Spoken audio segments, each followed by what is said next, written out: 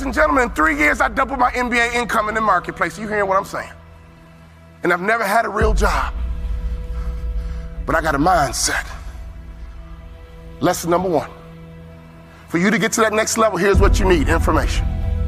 You need to get information. No offense, I don't even watch TV. CNN don't pay my bills. Okay? Power don't pay my bills. I don't even watch TV. I might catch a sporting event, or don't get mad about a football game. I love to watch football. But I don't watch TV. Why? It's unproductive in my opinion. I get 24 hours a day just like Bill Gates.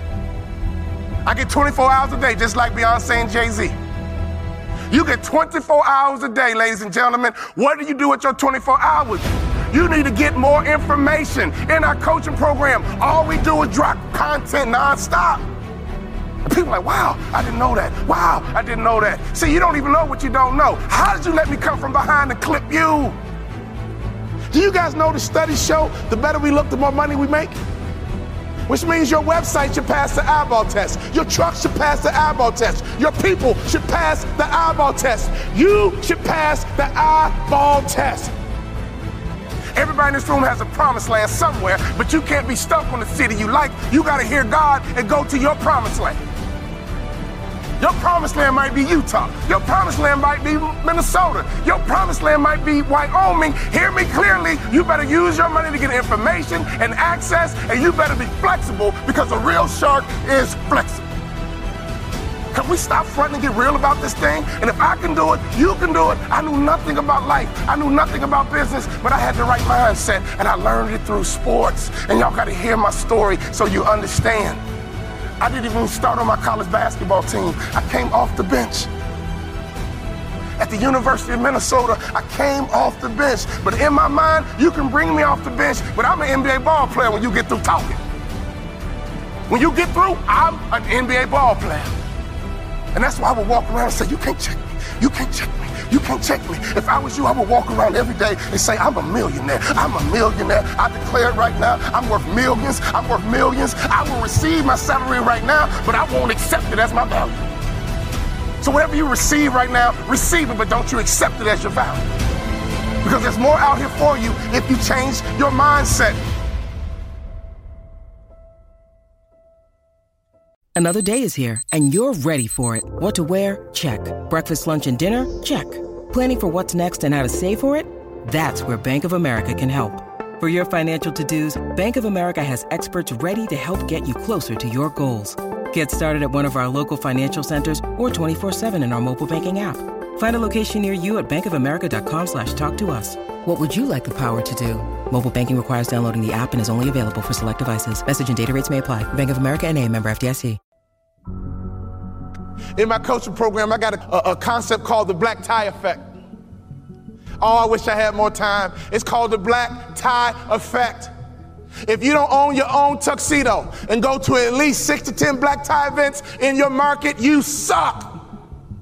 There's no better way for you to distinguish yourself as a top business leader in your area than to go to black tie events. I didn't say fundraiser. Black tie events attract the top businessmen in your area. And what happens at a black tie event? You sit at a table, and in America we ask 2 questions. What are those 2 questions? What is your name?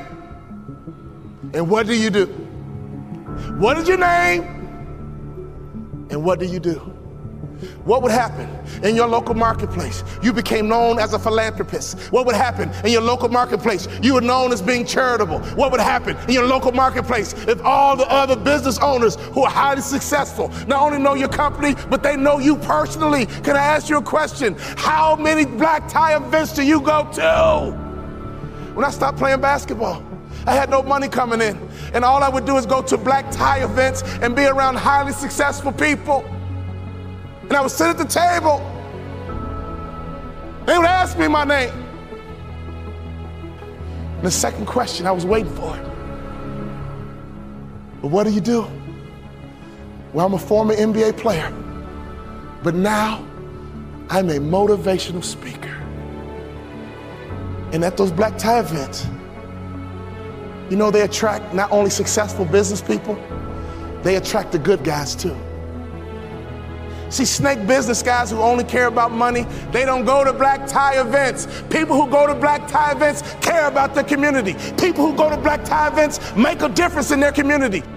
Let me tell you something. I noticed right away at the black tie events, these were the successful people that I wanted to know, and I began to build leverage. I began to build a brand by building relationships with the top business people in my community because I was willing to go to black tie events. There's nothing more important you can do, business owner, than to buy you a tuxedo and go to black tie events, because everybody in the building is going to ask you your name and they're going to ask you what you do. What would happen if your company became endeared to some charity in your community? Ladies, what better way is it to build the culture? Some of you wives, why don't you drive this? He's busy trying to make money. You drive the charity. You found an organization, and you make sure that your company is synonymous with some philanthropic area in the community. There's nothing better than changing a life. There's nothing better than blessing somebody who's less fortunate. I made a commitment of lifting the spirit of people who were trying to get to that next level. Start your business with charity. There's no better methodology than that. Never forget this. All great brands are built on passion. So before you build your brand, it's not about the color. It's not about the font. All great brands are built on passion. So can I ask you a question? What are you passionate about? See, if you're not passionate about anything, your marketing is going to be ho-hum as well. Does that make sense? You can't build a great brand without passion. Let's take a look at Nike. Phil Knight built Nike and the brand out of passion. He loves to run, and he couldn't find good running shoes. So he said, well, I'll just start a company and make some myself, because a good runner needs to have good shoes. He's built an international brand based on passion. If you want to be a millionaire, you got to think like $1 million person. You can't fake this thing. Y'all hear what I'm saying? You got to be legit in this game. You can't fake it to the NBA. You got to be able to ball out. You got to be able to hoop. You got to be legit. And in business, it's the same way. You got to be legit. So take your money and get some information in your head, and then take some money and get access. I got 3 kids, and this is why you got to get access, so you can make life easier for your kids. Well, ain't nobody do nothing for me. Oh, your mindset is jacked up. Ain't nobody do nothing for me, so I ain't gonna do nothing for my kids. You ain't thinking about your legacy.